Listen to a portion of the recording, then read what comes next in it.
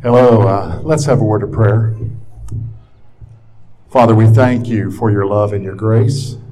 We just thank you for the opportunity we have right now to just consider your word. And Lord, as we consider it, we realize that really without you speaking to our hearts and our mind, it is really meaningless. So I pray that your Holy Spirit would speak to us this evening and open our hearts to what you would have us to hear. We ask this in Jesus' name. Amen. It's really exciting to be able to share with you. My name is George Cannon. I'm the pastor of the Curwensville Christian Church.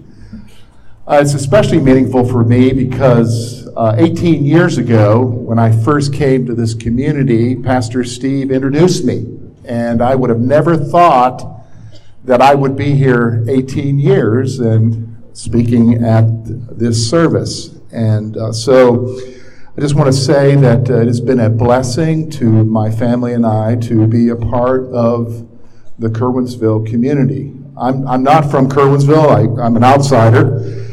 My wife says I'm a city boy. But it's been a blessing to be here and to see the close-knit community that we have here in Curwensville.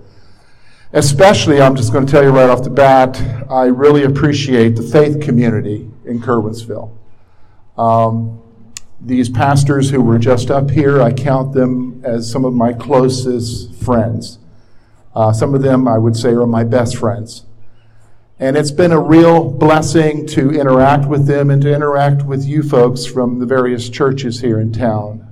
Not to feel threatened by each other, but to know that we all love Jesus and that we're all part of this community. And so when I was asked, I found out a couple months ago that it was my turn to share. I'm like, oh my goodness, what am I going to share? And so I've been really wrestling with what am I going to share with you guys tonight. So something, though, kind of blew up into my mind, and that is really a concern I have. So that's really what I'm going to talk about tonight. Is a concern that I have for all of us in the faith community. You're aware of it.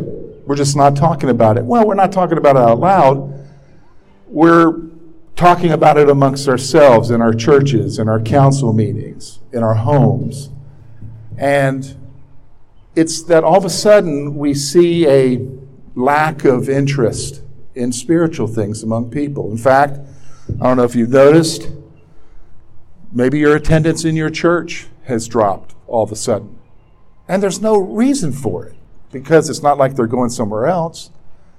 And at first you think, it's like I'm a pastor, you start thinking, well, is it something we're doing? Is it something at our church? And then you find out that, no, it's happening with all of the churches in your community. And then you start going outside of the community to pastoral things, and you're finding out that it's happening not just here, but it's happening everywhere in our country today. So it's a concern. And so it's actually been coming for a while. It's kind of been there. And you're kind of like, well, what do we do about it? So I'm going to just point out a few things to you that kind of show you how we've tried to address it. Okay? The first one is that we kind of look for something to bring life back into our churches. So with that, pastors, I've included, we try to think, okay, well, maybe it's a new program we need to do. Maybe we need to get involved in social justice. Maybe we need to get involved with a new Bible study. Maybe we need to get involved with community involvement. All of these things. And so we try that and we strive for that. In fact, some of our older members can remember when there was life, and they'll say, well, you know, it's because you quit that VBS program, or it's because you quit this child club thing that happened during the week. And I can remember when we did that, and we had people here at the church and people at the altar, and so we try something new. We figure that's the first thing we'll do, is try something new. Second thing we try to do to address the concern is, I'll just be honest with you, is we try to find somebody to blame. Well, it's because of that other church. You know, I've been a pastor now over 25 years. I hear that all the time, and every 5 years it's a different church we're blaming. Fact of the matter is, it's not because of another church. If you really thought about it, the number of people who've left our churches or have decided that they no longer want to come to our churches would fill up several churches in town, not just one church. It's because of the pastor's preaching. He changed. No, he's teaching the same way he's always taught. Well, it's because we're no longer doing that program. No, that program probably needed to die. I can remember years ago in the 70s, I was a bus kid. You remember when churches ran buses? We don't do buses anymore. There's a reason why. But bringing that back wouldn't solve our problem either. So we try to blame other people. Now here's the problem with those two things. First of all, it's really not those issues. So this is the third thing I want to point out, is that we're overlooking the obvious. We're overlooking what really is the underlying issue. It's not the culture is changing. Folks, I've been around a long time. Cultures always change. They always change. So that's not the issue. In fact, if you go back to the Bible, the original church was in a culture that we would never even picture ourselves in. But they thrived. How's that possible? Isn't that affecting us? No. Jesus said this to Peter. He said this. He said, and I say to you, Peter, on this rock, meaning himself, I will build my church, and the gates of Hades shall not prevail against it. He's basically saying, he's the one who builds our church. He's the one who is working in our midst. So that raises a question then. So what in the world's going on? Why is it now that we talk about people's commitment levels not being the way they used to be? Well, the fact of the matter is, I interact with people. People's commitment levels are pretty much still the same. It's just that some reason in the church the commitment level is not the same anymore. Where it's because of this and because of that. Well, no, that's not necessarily true. It's because something else, something more obvious than that. So let me just kind of read you something here, okay? Jesus said this. This came to me this Monday because I was sitting there. When you're a pastor, you got to think about, how are we going to do this? How are we going to overcome this? And then this thought came to me from John chapter 6 in the Gospels, verse 44. No one can come to me unless the Father who sent me draws him. Can I say that again? No one can come to me. That's God speaking here. That's Jesus speaking. No one can come to me, Jesus is saying. No one desires him. Nobody wants to come to him unless the Father who sent them draws him.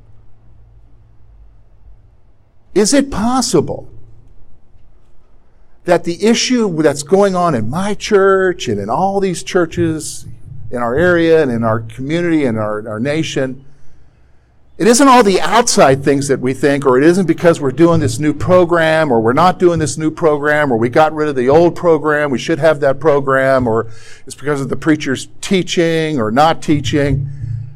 Could it be that it's something more obvious that we're just neglecting, that we're not seeing?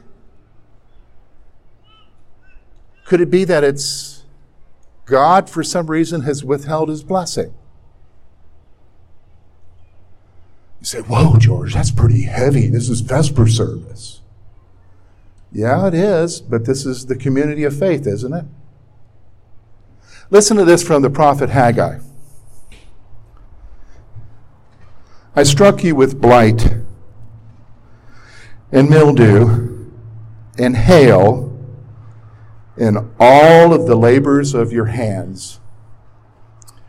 Yet you did not turn to me, says the Lord. That was a pretty eye-opening verse for me, because the reality is because I'm a product, as a pastor, of the age of strategies and programs and trying to figure it out with my brain power and with our resources, trying to figure out how to turn things around. with my education, with all of this stuff. And the reality is that could it be possible that the reason why things are not going well is because God's trying to get our attention? And because things aren't going well, and it seems like we have people whose commitment levels aren't where they should be, or, it used to be a time when we would say, how many are coming to your church? And we would say, oh, I have this many on this week. Now, when you say that with a pastor, they usually tell you how many come in a month, because you consider regular attendance how many times you're there in a month, not necessarily how often you go there each week. And in all of that, could it be that we're missing the obvious picture here, and that is God's trying to get our attention and wants us to turn our attention back to Him. So you're saying, okay, George, all right, well, that's wonderful. Great encouragement today. What do we do with this? Well, that's why I had Pastor Scott read from the book of Revelation. I love God's Word. I'll tell you why I love God's Word, because God's Word just doesn't tell you the problem, He tells you what to do. And so what we're going to do is with chapter 2 of Revelation, we're going to go to a church that existed almost 2,000 years ago. At its time, it was a very prominent church. It was a church that the Apostle Paul had a very strong hand in, its foundation. And they were pretty prominent in the area. They were doing all of the right things, but they had something deeper going on. I would say that they were struggling like we were and what we are right now. And let me read to you what he says about them, because when you read what he says at first, it's like, wow, that's a great church. I wish I was a part of that church. Listen to what he says. He says, I know your works, I know your labor, your patience, that you cannot bear with those who are evil, and that you've tested those who say they are apostles and are not, and have found them liars, that you have persevered and have patience, and have labored for my name's sake, and have not become weary. Wow. They're doing the right things. Where can I go to be a part of that church? But listen to the next thing he says. Nevertheless, I have this against you. You have left your first love. Two things. First of all, they were doing all the right things. All right, let me just go ahead and say this. I'm very familiar with what we're doing as a church, and because I have friendship with my pastor friends from all the other churches here in town, there's not anything that anybody's doing around here that's wrong. In fact, I see the commitment levels of the faith community to their churches, and I'm amazed. I am amazed at the effort, the resources that go into our churches, and that we are doing everything we can to help our community. We're doing all the right things. They were doing all the right things. In fact, let me tell you how much they were doing the right things. 40 years before, in Acts chapter 20, the Apostle Paul told them, hey, I'm going away, and when I go, these are the things that you need to do. So they were doing the right things that the Apostle told them to do for 40 years. They hadn't strayed from that instruction. The way we do our churches, that's always been the way that we do it. Yeah, we maybe change our music. Yeah, we maybe change the way we dress coming to church now. But the fact of the matter is our churches basically run the same. We put the same effort. We do the same things. But for some reason, we're just not seeing it anymore. What's going on? Well, here's the second point.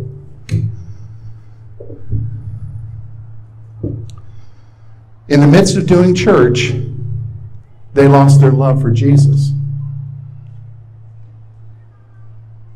Can I say that again?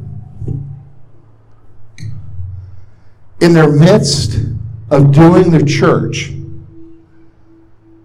they lost their love for Jesus. And you say, well, wait a minute, how's that possible, George? Because,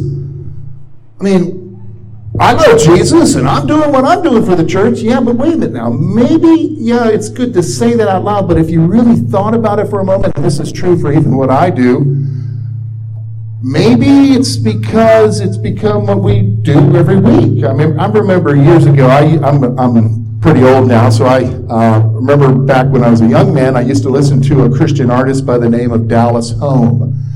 Anybody remember Dallas Home? Rise Again, yes. Don't ask me to sing that, I'm not a singer, okay? But he sang a song one time, and here's the lyrics he used. He said, "Sometimes I do what I do because you love me. Sometimes I do what I do because I love you. But sometimes I do what I do because it's just what I do." And I think that's what's happened is that in the midst of our being the faith community and being a part of our churches and doing what we're doing, it's not because he loved me, Jesus loved me, or because I love Jesus. It's because I'm just a member. I'm a Sunday school teacher. I'm a pastor. I'm a deacon, an elder. I'm a faithful member. And the love is gone. The desire is gone. And so Sunday now becomes just one of many options that I can choose from. So what do we do about it? Well, it's interesting. God tells us what we can do about it in verse 5. I want to point out 4 things. I'm going to read you the verse. I'm going to point out 4 things he tells us, okay? Here it is. "Remember, therefore, from where you have fallen, repent, and do the first works, or else I will come to you quickly and remove your lampstand from its place, unless you repent." All right, 4 things here. Here's the way back. Here's what I felt God was trying to tell me to bring to you folks today. As we look at what's happening, as we're concerned, and I know we're concerned. It's coming up in our meetings, trying to figure out what in the world's going on. How do we get back? Well, he's telling us 4 things. Here it is. All right? First of all, number 1, you remember. Well, yeah, that's what we're doing, George. We're remembering. We're remembering how it used to be. We remember how the altar used to be filled. We remember the kids coming to the program, and we remember the excitement in the church. And I remember in my heart all of this, and I remember this program. And I'm not asking you to remember a program. That's part of the problem. The problem is that we think the program is what brought people to the church. It's not the program. Do you hear me? It's not the program. It's not the preachers preaching. It's not how the music was in the service. It's not any of that. That's what I'm trying to get you to understand. You got to remember, what you got to remember is the God who was working in that time of excitement. The God who was drawing your heart to want to come to church. The God who stirred you up to be involved in your church and volunteer. And never want to miss a service, because that was your spiritual family. Remember the excitement of listening each week to the pastor, wondering what's he going to bring to me this week, rather than, I hope he brings me something good this week.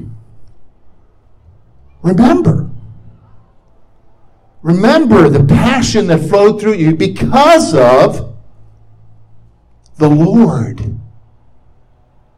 Remember. Here's the second thing he tells you right in the verse. It's repent. What does that mean? Well, that means you got to own your spiritual condition and change.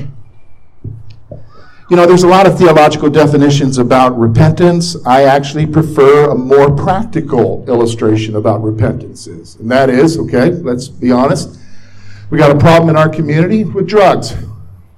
Drugs is touching every one of our families in one way or another. Maybe you have a loved one that's in drugs, or you have a friend that's in drugs. And they'll be quick to come to you and say, I got a problem, but they'll keep going into the problem. But you're saying, okay, enough of the confession. How about a change? How about change your friends? How about change where you're hanging out? How about change your habits? See, that's what repentance is. Repentance isn't going to God and saying, God, yeah, you're right, I lost my love for you. No. Repentance is going to him, acknowledging it, but repentance is going one step further and saying, okay, things are going to be different now. I'm going to do this. I'm going to get back to where I'm passionate about you. That's what he's talking about here. Repent. Here's the third thing. Keep doing what you were doing with a renewed love for Jesus. What? You're saying, hold on a second, George, you're saying our attendance is dropping, and it's not the programs, and that it's the love for Jesus, and now you're turning around and you're telling me to keep doing what we're doing? Yeah, keep doing what you're doing. What you're doing is okay. You're doing right. The problem is the motivation for what you're doing. The problem is the heart for why you're doing it. That's what's changed. So you got to change your heart back to, God, I'm doing this for you. I'm serving in this Sunday school, working with these kids in my church for you. I'm volunteering for this for you. I'm baking that pie for that potluck for you. I'm baking that pie for that funeral dinner for you. You go back when you were passionate and you say, okay, I'm going to live that way again. That's the third thing. He tells us a fourth thing here that's pretty heavy. I'll read it to you and then I'll tell you what it means. He said, or else I will come to you quickly and remove your lampstand from its place. All right, now what's he talking about, lampstand, George? Well, if you go back over to chapter 1, he reveals to you that the lampstands, the 7 golden lampstands, are churches. So here's what he's saying. Recognize that we will cease to exist if we don't make the change. Recognize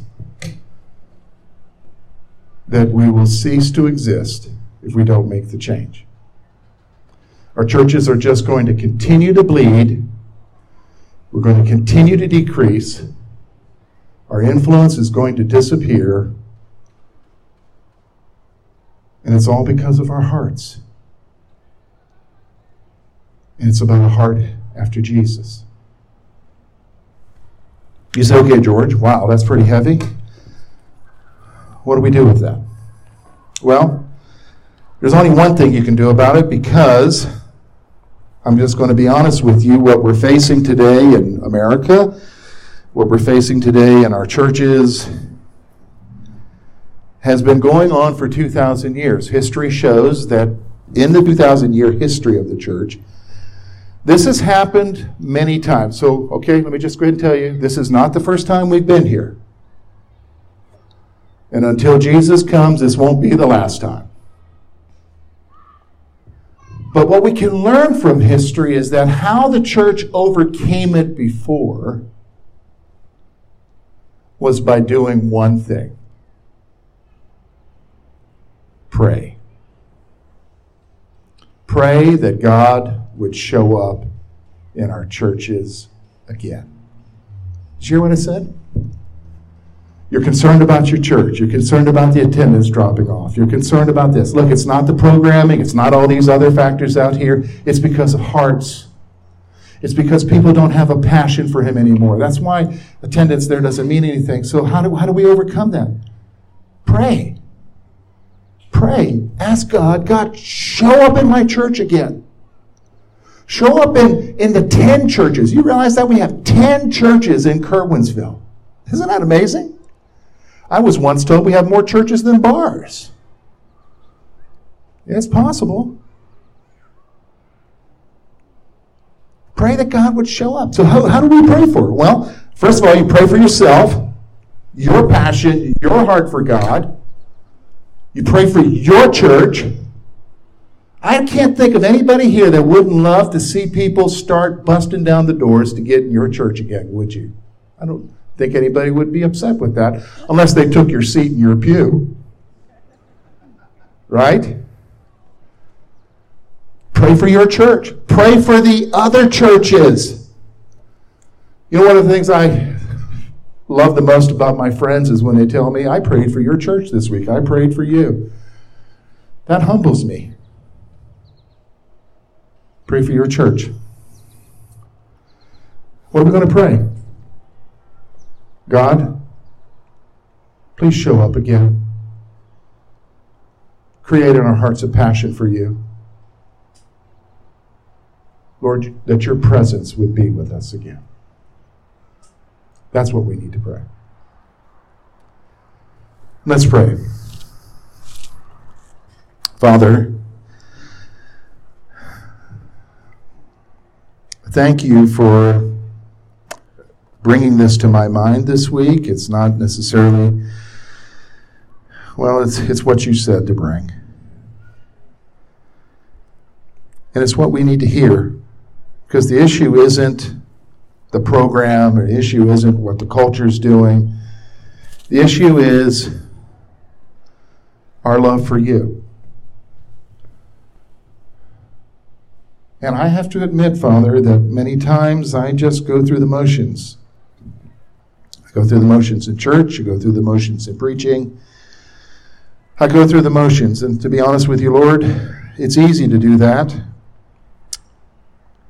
So I pray for myself and I pray for each one here. But Lord, you're our only hope. You're the only one who can change things. We're concerned. We're bothered. Loved ones that we used to see, that were a part of our fellowships and part of our churches, have some reason lost interest and they're gone, or they're not interested anymore. You talk to them about it, or they have no desire. And Lord, we see it, and yet we feel so helpless, and we try to think of reasons. We even get angry. We blame all these other things, and reality is, Lord, that's not it at all.